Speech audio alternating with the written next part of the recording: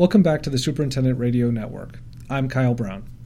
Superintendents at the 2015 Golf Industry Show in San Antonio came for the camaraderie, education, and equipment, but also to pick the brains of their colleagues about some of the challenges for the upcoming year. For some, like Kurt Knox of the Island View Golf Club in Waconia, Minnesota, that goal is just to do better than last season.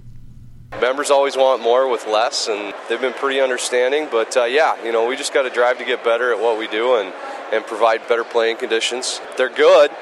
They can always be better. So just meeting member demands, I think, is one of the big challenges we face. Doing better than last year increasingly means construction for Supers, from a project to give the course a new look to trying to open up to more players. Scott Thayer of Legends Golf Club in Prior Lake, Minnesota, is trying to work with management to take on a project in hope of future players. Always trying to get your management to understand projects that you want to get done to improve your golf course. We're going to add some new tees to actually develop to get more women out, making our golf course a little easier on the side of some of our front tees.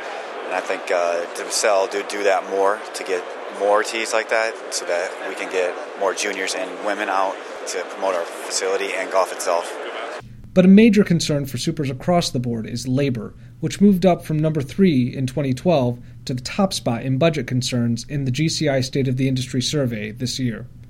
There's no question that it's the most pressing problem for David Willis of Glenwild Golf Club in Park City, Utah. That's a pretty easy question to answer. Staffing's extremely difficult issue right now. I hire mostly refugees in our state. We do E-Verify as required, and so my labor pool is really bad.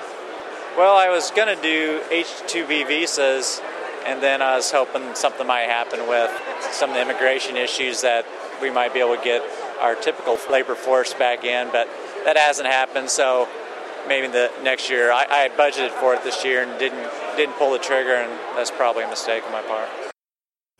You've been listening to the Superintendent Radio Network, the podcast of Golf Course Industry Magazine, a production of GIE Media, Inc. I've been your host and producer, Kyle Brown. You can find all of our podcasts on iTunes or the SRN page on golfcourseindustry.com. Talk to us at srn@gie.net or at GCI Magazine on Twitter. Thanks for listening.